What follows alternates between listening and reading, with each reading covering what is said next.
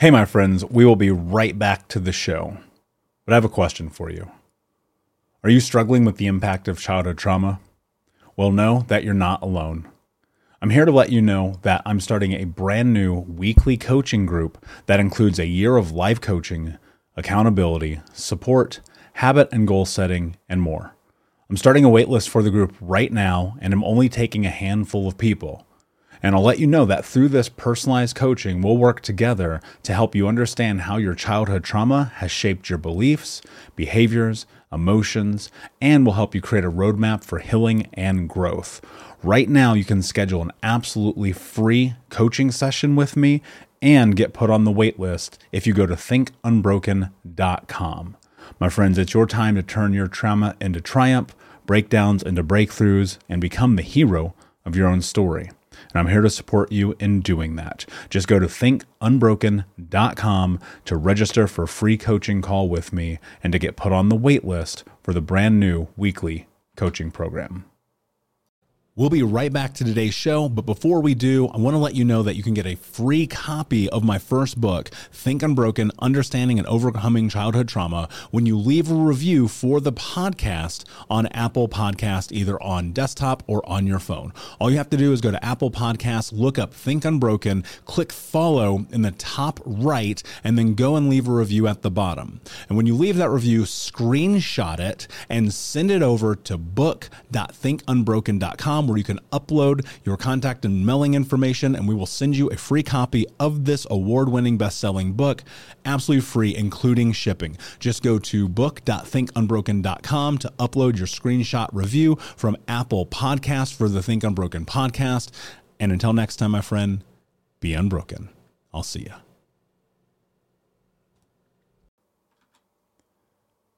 Hey, my friends, we will be right back to the show. But I have a question for you. Are you struggling with the impact of childhood trauma? Well, know that you're not alone. I'm here to let you know that I'm starting a brand new weekly coaching group that includes a year of life coaching, accountability, support, habit and goal setting, and more. I'm starting a waitlist for the group right now, and I'm only taking a handful of people. And I'll let you know that through this personalized coaching, we'll work together to help you understand how your childhood trauma has shaped your beliefs, behaviors, emotions, and will help you create a roadmap for healing and growth. Right now, you can schedule an absolutely free coaching session with me and get put on the wait list if you go to thinkunbroken.com. My friends, it's your time to turn your trauma into triumph, breakdowns into breakthroughs, and become the hero of your own story. And I'm here to support you in doing that. Just go to thinkunbroken.com to register for a free coaching call with me and to get put on the wait list for the brand new weekly coaching program. This is the story of the one. As a maintenance engineer, he hears things differently. To the untrained ear, everything on his shop floor might sound fine, but he can hear gears grinding or a belt slipping. So he steps in to fix the problem at hand before it gets out of hand. And he knows Grainger's got the right product he needs to get the job done, which is music to his ears. Call, click Grainger.com, or just stop by. Grainger, for the ones who get it done. What's the easiest choice you can make? Window instead of middle seat? Picking a vendor who sends a great gift basket? Outsourcing business tasks you hate? What about selling with Shopify? Whether you're selling a little or a lot, Shopify helps you do your thing, however you cha-ching. Shopify is the global commerce platform that helps you sell at every stage of your business. From the launch your online shop stage to the first real-life store stage, all the way to the did we just hit a million orders stage. Shopify's there to help you grow. Whether you're selling scented soap or offering outdoor outfits, Shopify helps you sell. Wherever and whatever you're selling, Shopify's got you covered. Sign up for a $1 per month trial period at shopify.com/try. Go to shopify.com/try now to grow your business, no matter what stage you're in. Shopify.com/try. Hey, my friends, we will be right back to the show. But I have a question for you. Are you struggling with the impact of childhood trauma? Well, know that you're not alone. I'm here to let you know that I'm starting a brand new weekly coaching group that includes a year of live coaching, accountability, support, habit and goal setting, and more. I'm starting a waitlist for the group right now, and I'm only taking a handful of people. And I'll let you know that through this personalized coaching, we'll work together to help you understand how your childhood trauma has shaped your beliefs, behaviors, emotions, and will help you create a roadmap for healing and growth. Right now, you can schedule an absolutely free coaching session with me and get put on the wait list if you go to thinkunbroken.com. My friends, it's your time to turn your trauma into triumph, breakdowns into breakthroughs, and become the hero of your own story. And I'm here to support you in doing that. Just go to thinkunbroken.com to register for a free coaching call with me and to get put on the wait list for the brand new weekly coaching program. Hey, what's up, Unbroken Nation? Hope that you're doing well wherever you are in the world today.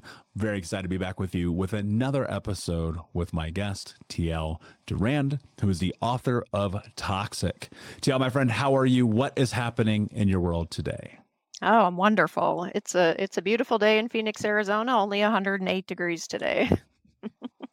As it does in Phoenix. Yes, So for yes. those who don't know you, tell us a little bit about your background, how you got to where you are today, and why you decided to write Toxic. Great. So a little bit about my background. I grew up in the Midwest, originally born in North Dakota, moved to Wisconsin, then lived in Wyoming, just, kind of a country girl, living the simple life. And in 2008, my husband and I moved from up there down to Phoenix, Arizona. We wanted to get out of the snow and out of the cold. He's in construction, so we thought this would be a great place for him to do his business and be able to work year round. We moved down here. My sister was here. It was a really good life for a while. I had a daughter. My youngest daughter was with us, and we were here probably 8 months when he was in a motorcycle accident and he passed away. So that really threw me into some turmoil, obviously, being a single mother. My daughter was only 8 years old at the time, so she wasn't really sure what was going on in her world. But I lived with my mom for a while. She moved down here too to help take care of us and to be there for the family. So we lived with her for a little while. And then we got our own place, and I started to feel like I was ready to get out into the world and met who I thought was a really wonderful, fabulous man, and was so excited about everything that he had to offer to me and my daughter. I had a pretty good job at the time. I'm an accountant by trade and was working at a really fabulous place. They were there for me the whole time throughout, the loss of my husband and everything that we went through. And so I was in a pretty good place, but I was ready for some fun and adventure. I had been a mom pretty much, because I do have an older daughter. So she was 13 when that happened. And I really never had a chance to, live my life. And this guy came along and just seemed to be everything. He seemed to be everything that I wanted and everything that I needed for myself and my family. And he really just swept me right off my feet. I've always heard the expression and I kind of laughed about it, but then it happened to me. And yeah, my whole world was great for about 6 months. And then the reality of the relationship and the person started to set in, and everything changed pretty quickly. And that relationship went on for a very long time. So now to get to the point where I am now, there's been a lot of ups and downs, and I'm so excited and thankful to be where I am now. We'll be right back to the show, my friend, but I wanted to let you know about our brand new podcast community for Think Unbroken podcast. I know that for so many trauma survivors like myself, for the longest time, I felt alone, like nobody got it, nobody understood, and that I was just going to have to figure this out on my own. But that's not true. And the reason why we created our brand new Think Unbroken Academy podcast community is so that we can bring all the members of the Unbroken Nation together in a place where we can learn, grow, heal, change, and transform our trauma into triumph. I would love to have you come and be a part of the brand new community. Just check out thinkunbrokenacademy.com or click the link in the podcast description, and I cannot wait to see you there, my friend. Again, just head over to thinkunbrokenacademy.com, and until then, be unbroken. Yeah, that's quite the story and quite the journey. And obviously my heart, I'm sure many of the listeners go out to you. One of the things that I'm curious about and where I'd like to start this conversation is looking at this space and time around falling into this relationship, being swept off your feet, and kind of what happened there. Talk to us about that experience and what started to happen. Okay. So the night I met him, I was out at a bar, which I hadn't done in a very long time, and my sister dragged me out, and we were just having a good time and just happened to meet him. And I wasn't looking for a relationship. I was looking for a little bit of fun. He seemed kind of fun, but that night, and then it was a couple weeks later when I finally met up with him in person. And he talked about his plane and his cars and his motorcycles and his houses and all the trips he'd been on and all the jobs he'd had and all the famous people that he knew. And he was just very confident, very outgoing, very sure of himself, pretty much everything that I felt that I was not. And so I was so just drawn to him by, like he had all the qualities I wished I had. And it felt like he completed me and he was going to be this great provider and this just really fun person. And I just got tangled in that whole web of everything because the last 9 months of my life had been so much chaos, since my husband passed away and just everybody feeling sorry for me. And, I didn't even want to talk about what happened with my husband passing away because I was so tired of people feeling sorry for me. And this was like a whole new world where nobody knew my story. And it was quite a while before I actually even told him my story because I didn't want him to treat me any differently because of that. Yeah. So And what was the swing, right? Because obviously me understanding and knowing kind of the depths of the book and the experience, I'd love for you to kind of go into depths about what started to transpire that would eventually lead down the path that leads us to this conversation. in the relationship, I was I was very taken in by him, like I said, and I didn't want to lose that. So he would start to it only took like 3 or 6 months. It wasn't a very long period of time before little things started happening. In fact, if I think about it, the first few things that started happening were within a couple of weeks. But I just kind of blew it off because I was like, I'm not in a relationship with this guy. His behavior is however he wants to act.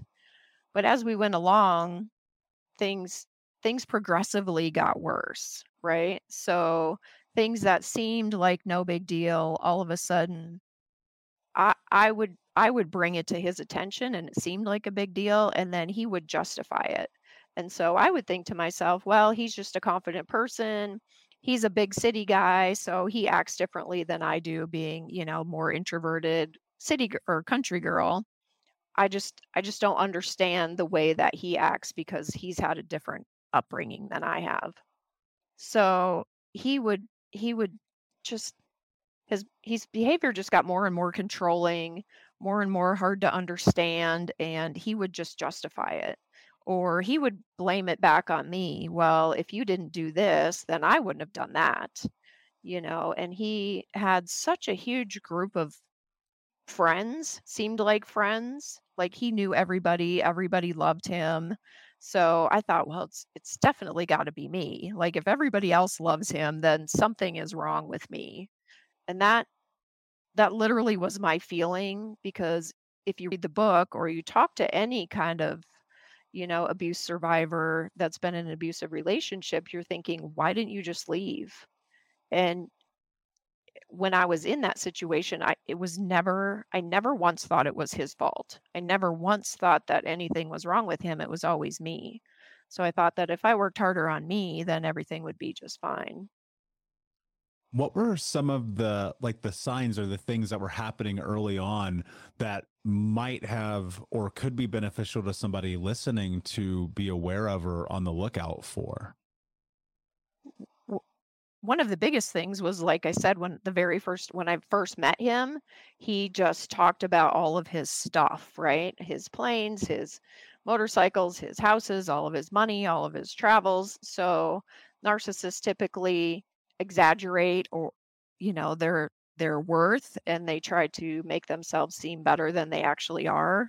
So he talked about a lot of things that, and didn't really talk about himself as a person that much. It was always about his things.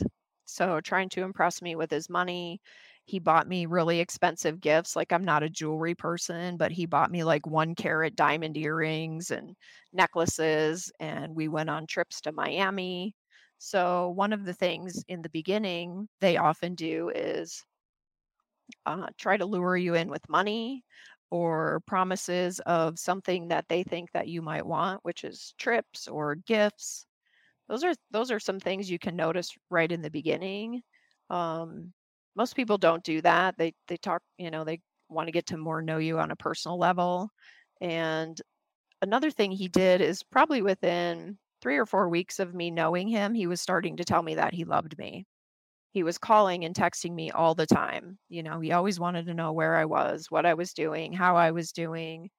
He was overly complimentary about literally everything in my life, right? Which most people don't do. Like, normal people don't try to rush into things. They don't, you give compliments in the beginning, but you don't compliment everything.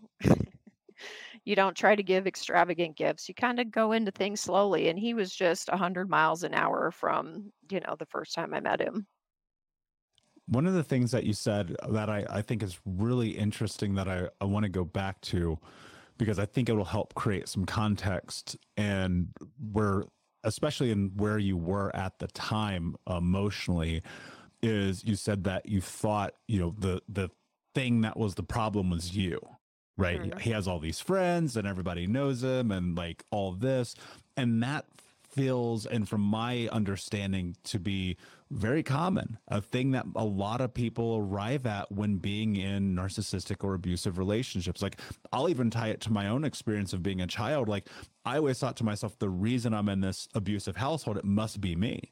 Right. This is probably Right. my fault. This must be because of how I behave or the way that I think or things of that nature. And so when you were in that, were there other people around you that were like, hey, you might want to second guess being in a relationship or around this guy? Were you just so deeply enmeshed in it at that point? Like what was kind of going through your head where you think when you were thinking this, I guess is what I'm drilling down to. Right. In the beginning, no. Everybody loved him. My family loved him, my friends loved him, my kids loved him. Everybody thought he was the best guy ever, because all of the things that he did that were emotionally abusive were never in public.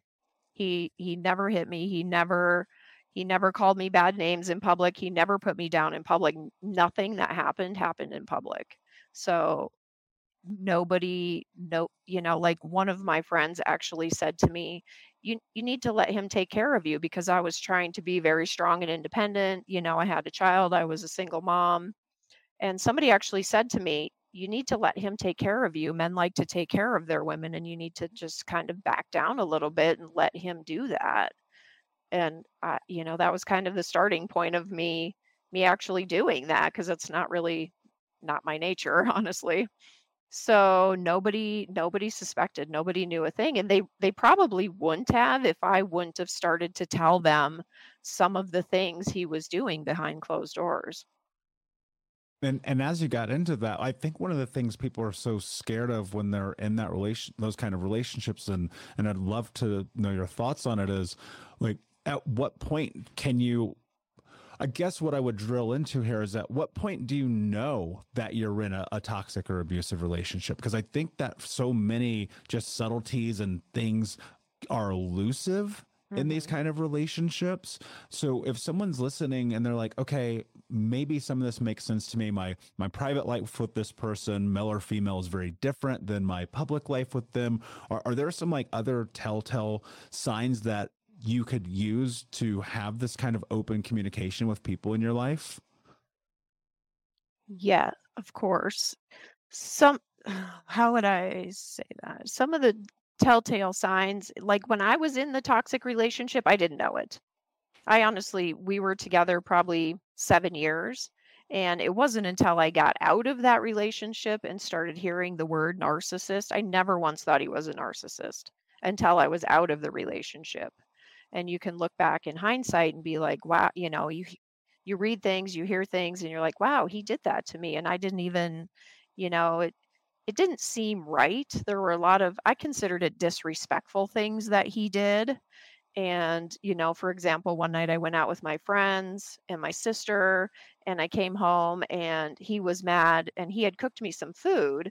And so I went to bed because I had been drinking too much. I didn't want to eat. Well, he came in there, tore all the covers off me and threw the food on me because I didn't eat the food. And I didn't think, oh, he's so toxic. I thought, wow, that was really disrespectful.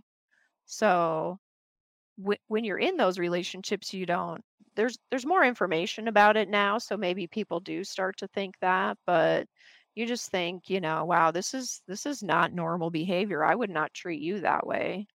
And I think that's probably the biggest red flag. If you're thinking, wow, this is not how this is supposed to be, if you start to get that gut feeling that I would never treat somebody that way, that's probably your biggest red flag right there, Yeah, because that normal people don't do stuff like that. yeah, that's actually a really strong point. And hearing you even tell that story, I just think to myself, holy shit, like that's super intense, right? Right. What was the point in which, actually, let me ask you a different question because I think this will be really, really helpful for people. I think most people will hear something like this and be like, whoa, that would be the moment I would leave. Like no Right. questions asked. And I just know from A, being a coach for so long, and B, speaking to people who've had stories like yours, like that just sometimes is not the case. How do you leave? Right? How do you put yourself in a position to take your life back, take control back from this? You've sat in it, you've looked at it, you've said, you know what, actually, this is a toxic relationship. I'm with someone narcissistic. And again, I believe this goes male and female. Both sides can Definitely. be guilty of this, of course. But in this, where is the line in the sand? For lack of a better way to phrase it, I wish I had a better word that came to mind, but I don't. Where do you start to leave a relationship like this? I started to leave probably 5 or 6 times, honestly, and he would do what's called love bombing, right? So he would realize that I'm leaving, or he would actually move out for a few days, and then he would go back kind of to the beginning of our relationship where he was complimentary. He wanted to take me on dates, he would buy me gifts. So I actually got sucked back into the relationship, like I said, probably 5 or 6 times before I finally realized, I started to see like the 90-day cycle of he would be on his best behavior, trying, and everything was wonderful. And that's why you stay, is because you crave that high of the beginning of the cycle where everything is wonderful and fabulous. And you think, well, if I just do XYZ, then we'll get back to wonderful and fabulous. Or if I keep doing these things, then he won't go back to that bad behavior and we'll just stay where we are. Well, eventually I started to realize that this was pretty much a 90-day cycle, and I didn't want to keep going through that, honestly. I didn't want to keep putting my daughter through that or my family through that. And I started to at first I started to withdraw from my family and friends because I didn't want them to know that I was still in this and nothing changed and he was doing the same things And over were and they over. were they aware at that point? Did your community kind of had a better idea of what's happening? No, Like they had no idea. they still had no idea. What No, they didn't know. In fact, when I moved out, I was too afraid to tell my family and friends because I was so sure that he was going to find out somehow. And mm, so I didn't tell anybody. I didn't start packing until 8 a.m. the day the movers showed up. They were showing up at 9. I started packing at 8 a.m. because I was terrified that of what he was going to do. And I didn't tell him I was moving out until the night before. And then that night I slept with a gun under my pillow because I was terrified of what he was going to do. And I made my daughter go sleep somewhere else. So it was a really hard decision. I think it was easier because my daughter was involved. Like things between him and her, he pushed her. He started to get more and more out of control. And he was getting more aggressive. He wasn't physically abusive, but I was afraid it was getting there, like he came home one night and just he was trying to find the keys for one of our vehicles and he just trashed the whole house trying to find those keys and he was walking around and he was yelling and throwing things and I'm shaking right now. Like I was terrified and my daughter was there for the whole thing. And so that night and that experience was the point where I was like, I have to get out of here before this thing does turn physical. yeah, And I already had a plan in place. Like for months, I had written down on a piece of paper, I'm going to do this. I need to take these things with me. This is where I'm going to get a vehicle because I didn't have a vehicle. I didn't have a job. I didn't have any money. And I had laid out a whole plan on my like emergency exit plan and like an actual move out plan. and I'm so glad that you did that. I can't help but sit here and think like and rewind to the relationship my mother had with my stepfather and just never leaving that situation, never walking away, and the abuse that we suffered at his hand and her not doing that. And I understand why when I look back at it, because there's so many circumstances. I mean, it's just like you said, you had no vehicle, you had no things. Sometimes the control in these relationships is literally everything, the entire livelihood of people. And I think that the fear for a lot of people, and I believe this was my mother's experience as well, was they didn't know what to do. Like if you were to lay this out, because I want to create some massive practicality here and rewind you a bit, lay out what it looked like for you to create this game plan, because I want to give people who might be listening to this a starting point for how to get out of a relationship like this. Right. For me, it took a while. Like you really have to think about, what's important because I can't take everything with me. So you want to make sure you have like your legal documents in place. You want to make sure you have money. You have a safe place to go where they can't get to you or find you. You want to have obviously a vehicle and you need to have a way to support yourself. So that's kind of the technical part of it. Um, and just really think about what you're going to need in your life to support yourself. The harder part is the mental part of it because you by the time you get to that point in the relationship, you really have no self-confidence. I had no self-confidence. I questioned every single choice I made. I I I didn't know how I was going to survive on my own and I didn't know how I was going to provide for my family and you almost just have to take a leap of faith because I didn't know how I was going to do it. I had the technical part down. I knew I could borrow money from this person and I could get a job and I could get a vehicle and I could, take all my legal documents with me and my important mementos. The rest of it, the how to, how am I going to survive without them? You miss them. You want to be with that person that they are in the beginning, and you just have all of your hopes and dreams pinned on the life that they've told you that you're going to have with them. And you have to find a way to realize that that is not reality. Everything they've said is not a reality because you feel such a loss, right? Like the biggest hardest part about moving out, and the day that I moved out, I literally had a breakdown in a parking lot of Sam's Club on my way to get the U-Haul and called my best friend and said, "I can't do this. I can't. What am I going to do? I'm going to lose everything that I have, and I don't know how to go on without him."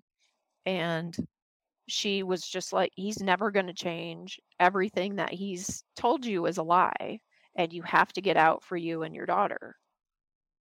So, when somebody's trying to get out of one of these relationships, it's actually the emotional part that's really the hard part to get past. And that's the part that keeps sucking you back in, because to figure out the money and the transportation and the job and the living, that's actually the easiest part.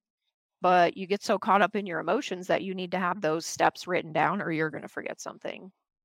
Hey, Unbroken Nation, we'll be right back to the show, but I wanted to let you know that you can grab a copy of my first book, Think Unbroken, Understanding and Overcoming Childhood Trauma, for free. If you go to book.thinkunbroken.com, you can download the PDF ebook version of the book and get everything that I know about the baseline of healing trauma for free, downloaded to your email right now. Just go to book.thinkunbroken.com to download your copy of Think Unbroken, Understanding and Overcoming Childhood Trauma for a PDF for your phone. Again, that is book.thinkunbroken.com. Yeah, that's very powerful. And you said leap of faith, and I can't help but think how true that must be. The willingness to go for it.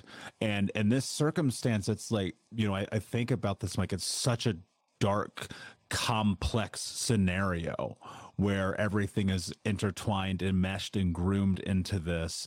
And yet, that you have to make that decision. And you talked about that leap of faith. What advice or thoughts do you have around people who are listening and they need to have that leap of faith, that they've contemplated, they've been in pre-contemplation, they're a decision away from action? Because one of the things that I fear the most is that, another person in a relationship or another child comes and exists in a childhood like I had, where it's hyper volatile and incredibly dangerous and you get hospitalized and all those. And I think to myself, like, if I were to give someone a piece of advice here, what would it be? What is something that you believe can help somebody take that leap? Mhm. My best advice for that would be to realize that you have people that will help you. We feel isolated usually. I felt so isolated, like I couldn't trust anybody. And you have to trust that somebody is going to be there for you.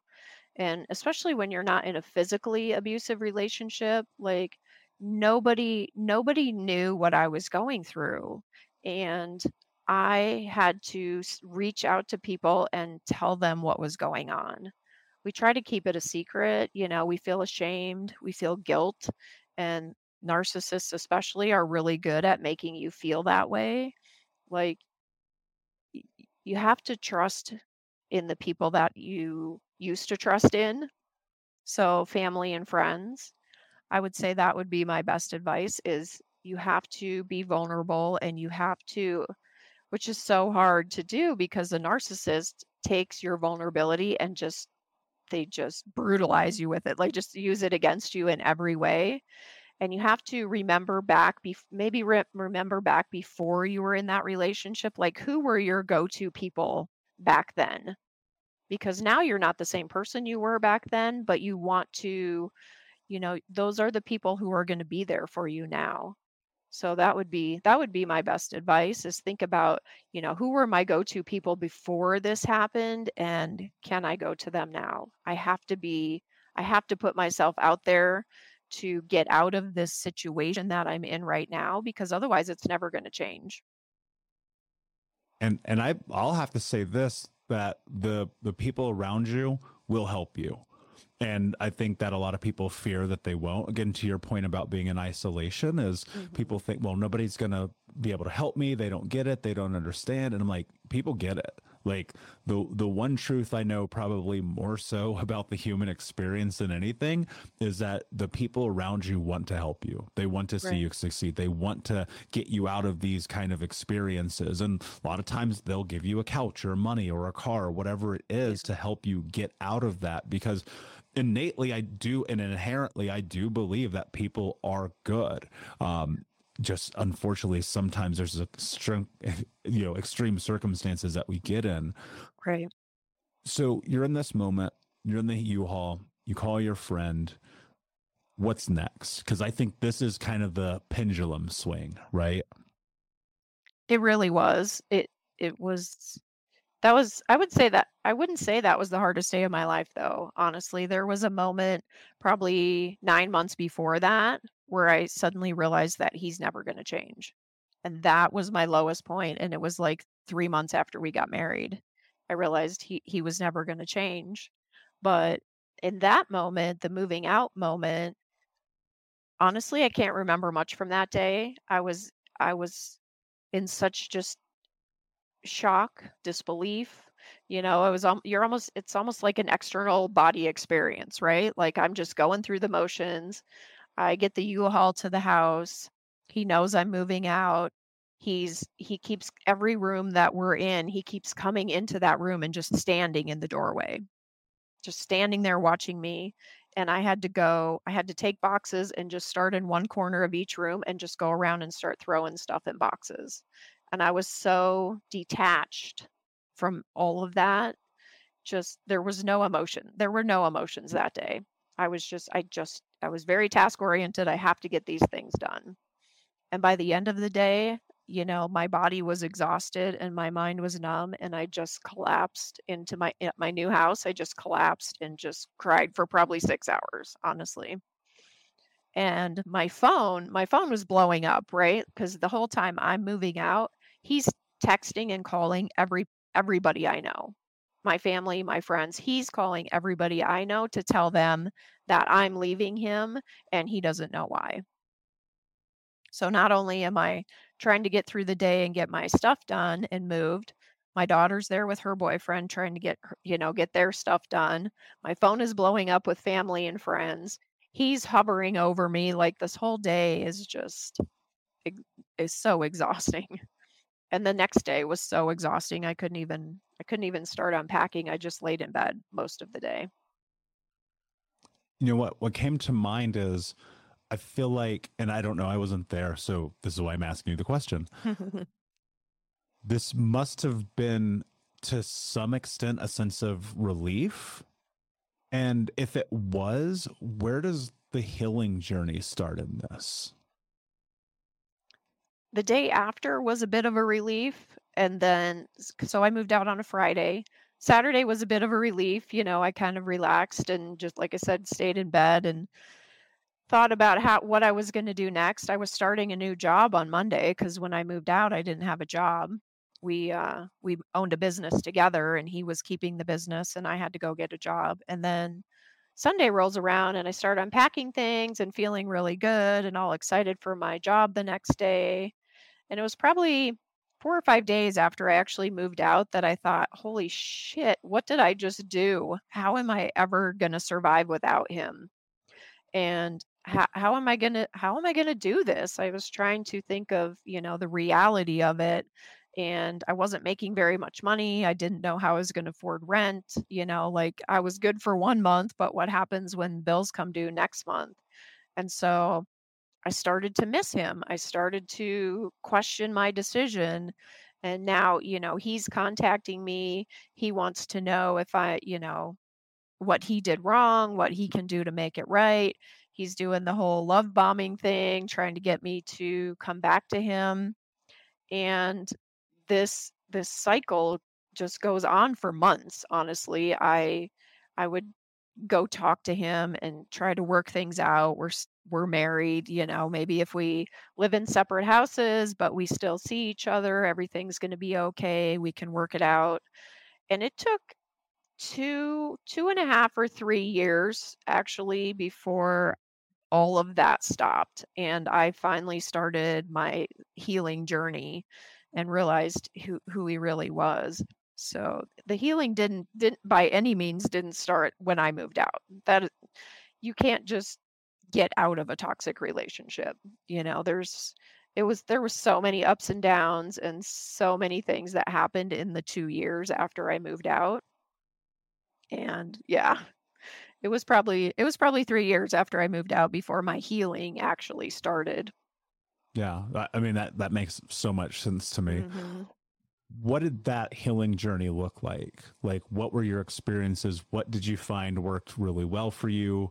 What did you find didn't work really well for you? What became kind of the process of, for lack of a better way to phrase it, like rebuilding yourself?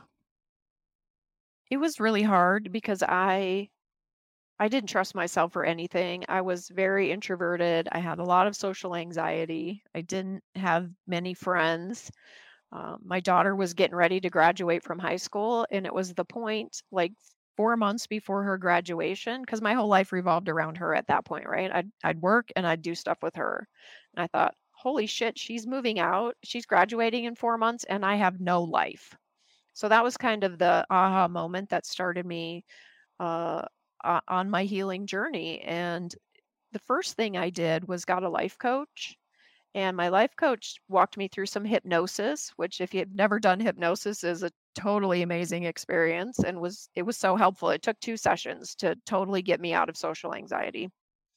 And my life coach did NLP with me. So that was kind of the beginning is to to gain some confidence of myself, to break down those walls of self-imposed, social anxiety and introvertedness. And I would do little things that made me happy, right? So I, for example, would color in a coloring book. Like I was a 3-year-old coloring book with the big pictures and the crayons, just kind of simple things to just calm my nervous system, right? Playing with Play-Doh. I listened to music, I'd go for walks, things that I could do by myself that I didn't have to worry about the judgment of other people, the criticism of other people, but they made me feel good. They made me feel good about myself and just making simple decisions and just kind of doing whatever I wanted, right? Because everybody makes fun of a 40-year-old that colors in a 3-year-old coloring book, right? But I didn't care. I was happy. It was mind numbing. It was relaxing. So that was kind of where it started. And I really loved to hike. Moving here from Montana, I really loved to hike. So I was too scared to go hiking by myself. So I would just go walk around like a neighborhood park by myself. And I felt so proud of that. I remember feeling so proud the first time I just walked around a park by myself. The first time I went to a restaurant by myself. So in the beginning, I did all so many things by myself. I love to do everything by myself. And then realized, you need to have a little bit more than that in your life. So I got my brother-in-law to go out with me one night dancing. And we went to this bar, a local bar, and we went out dancing. And it was really fun. And he's very social. So we met a ton of people. And I forced myself, it was so hard. I forced myself to go back the next week because all of those people would still know me, right? And that's how I started to make friends. I kept going to this bar. I wouldn't go out drinking. I would just go out dancing or shooting pool.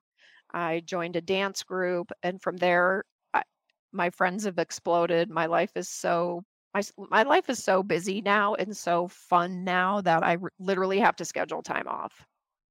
And it all started with, coloring books and Play-Doh and just doing things for myself.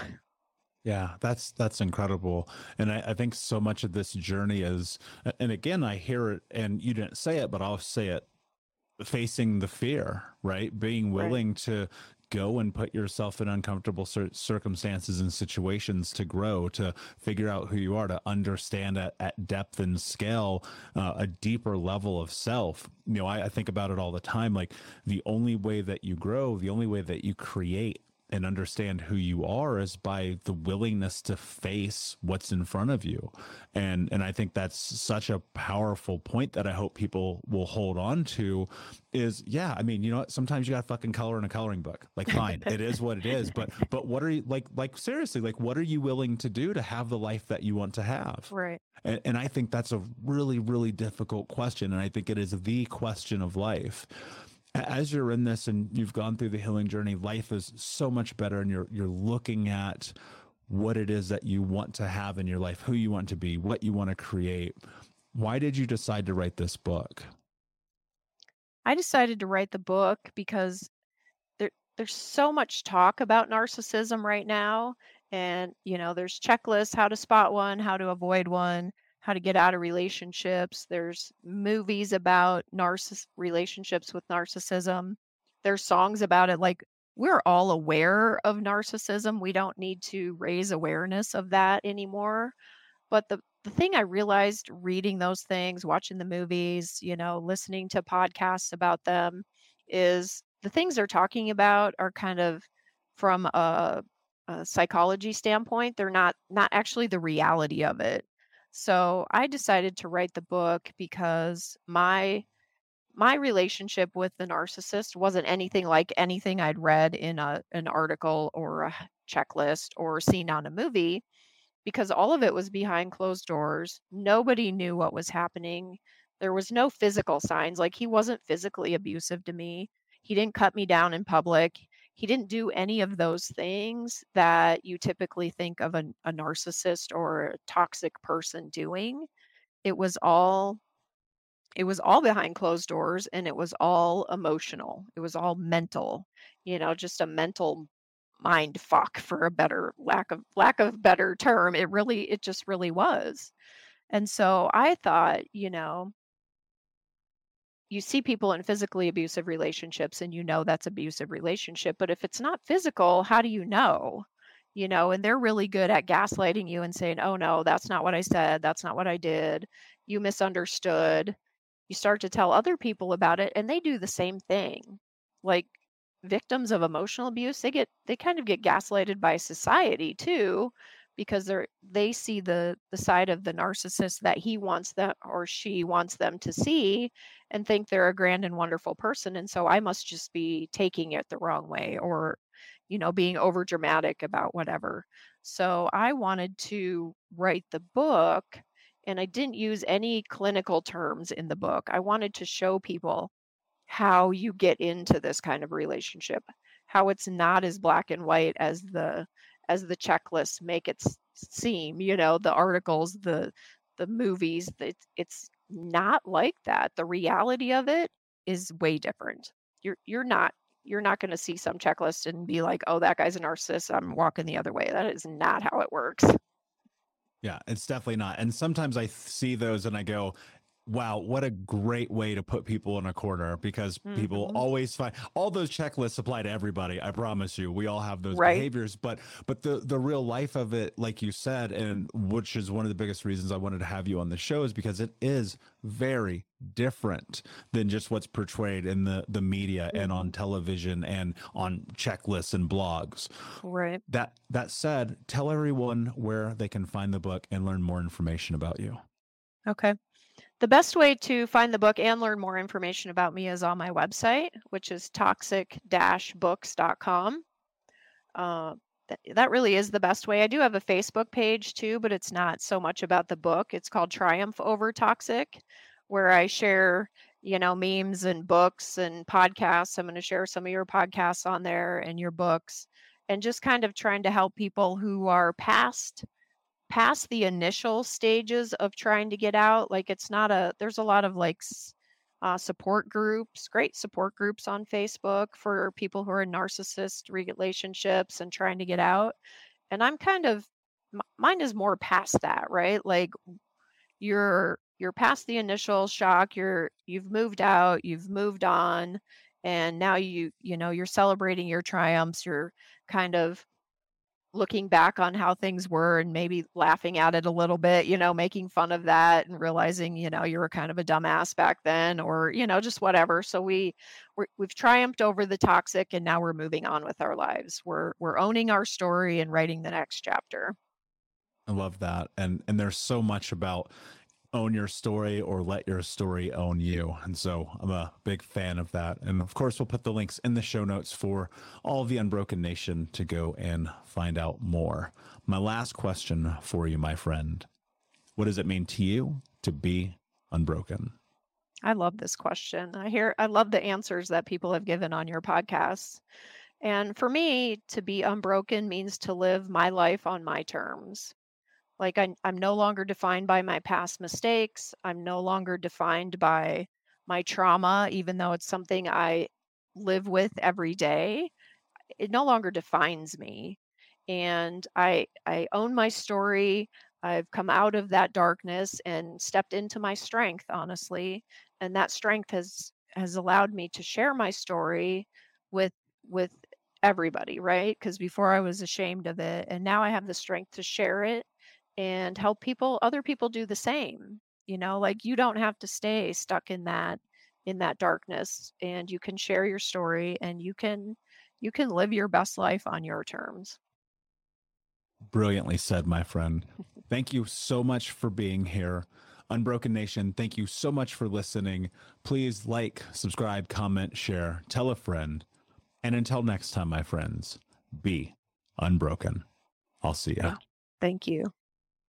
We'll be right back to the show, my friend, but I wanted to let you know about our brand new podcast community for Think Unbroken podcast. I know that for so many trauma survivors like myself, for the longest time, I felt alone, like nobody got it, nobody understood, and that I was just going to have to figure this out on my own. But that's not true. And the reason why we created our brand new Think Unbroken Academy podcast community is so that we can bring all the members of the Unbroken Nation together in a place where we can learn, grow, heal, change, and transform our trauma into triumph. I would love to have you come and be a part of the brand new community. Just check out thinkunbrokenacademy.com or click the link in the podcast description. And I cannot wait to see you there, my friend. Again, just head over to thinkunbrokenacademy.com. And until then, be unbroken.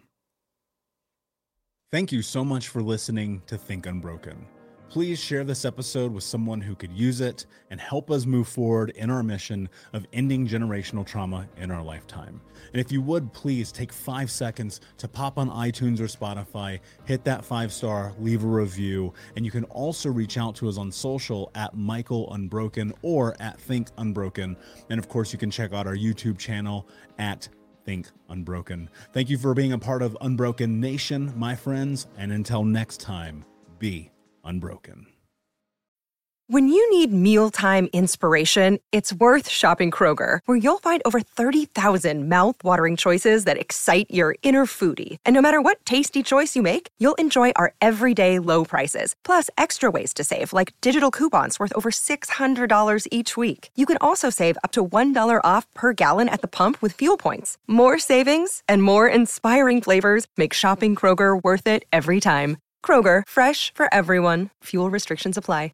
Save big on your Memorial Day barbecue, all in the Kroger app. Get 3-pound rolls of juicy 80% lean ground beef for $3.49 a pound with a digital coupon. Then get select varieties of flavorful Powerade, Body Armor Super Drink, or Arizona tea for 77 cents each, all with your card. Shop these deals at your local Kroger today, or tap the screen now to download the Kroger app to save big today. Kroger, fresh for everyone.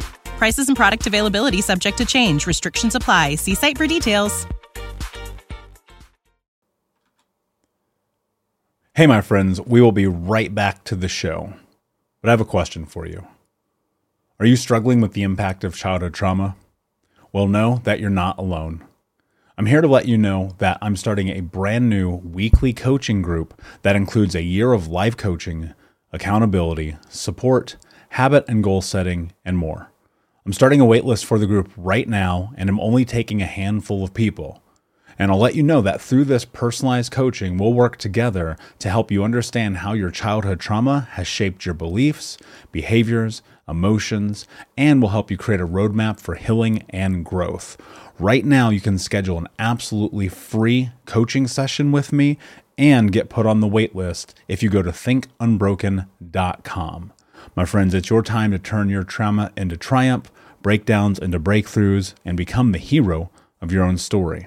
And I'm here to support you in doing that. Just go to thinkunbroken.com to register for a free coaching call with me and to get put on the wait list for the brand new weekly coaching program.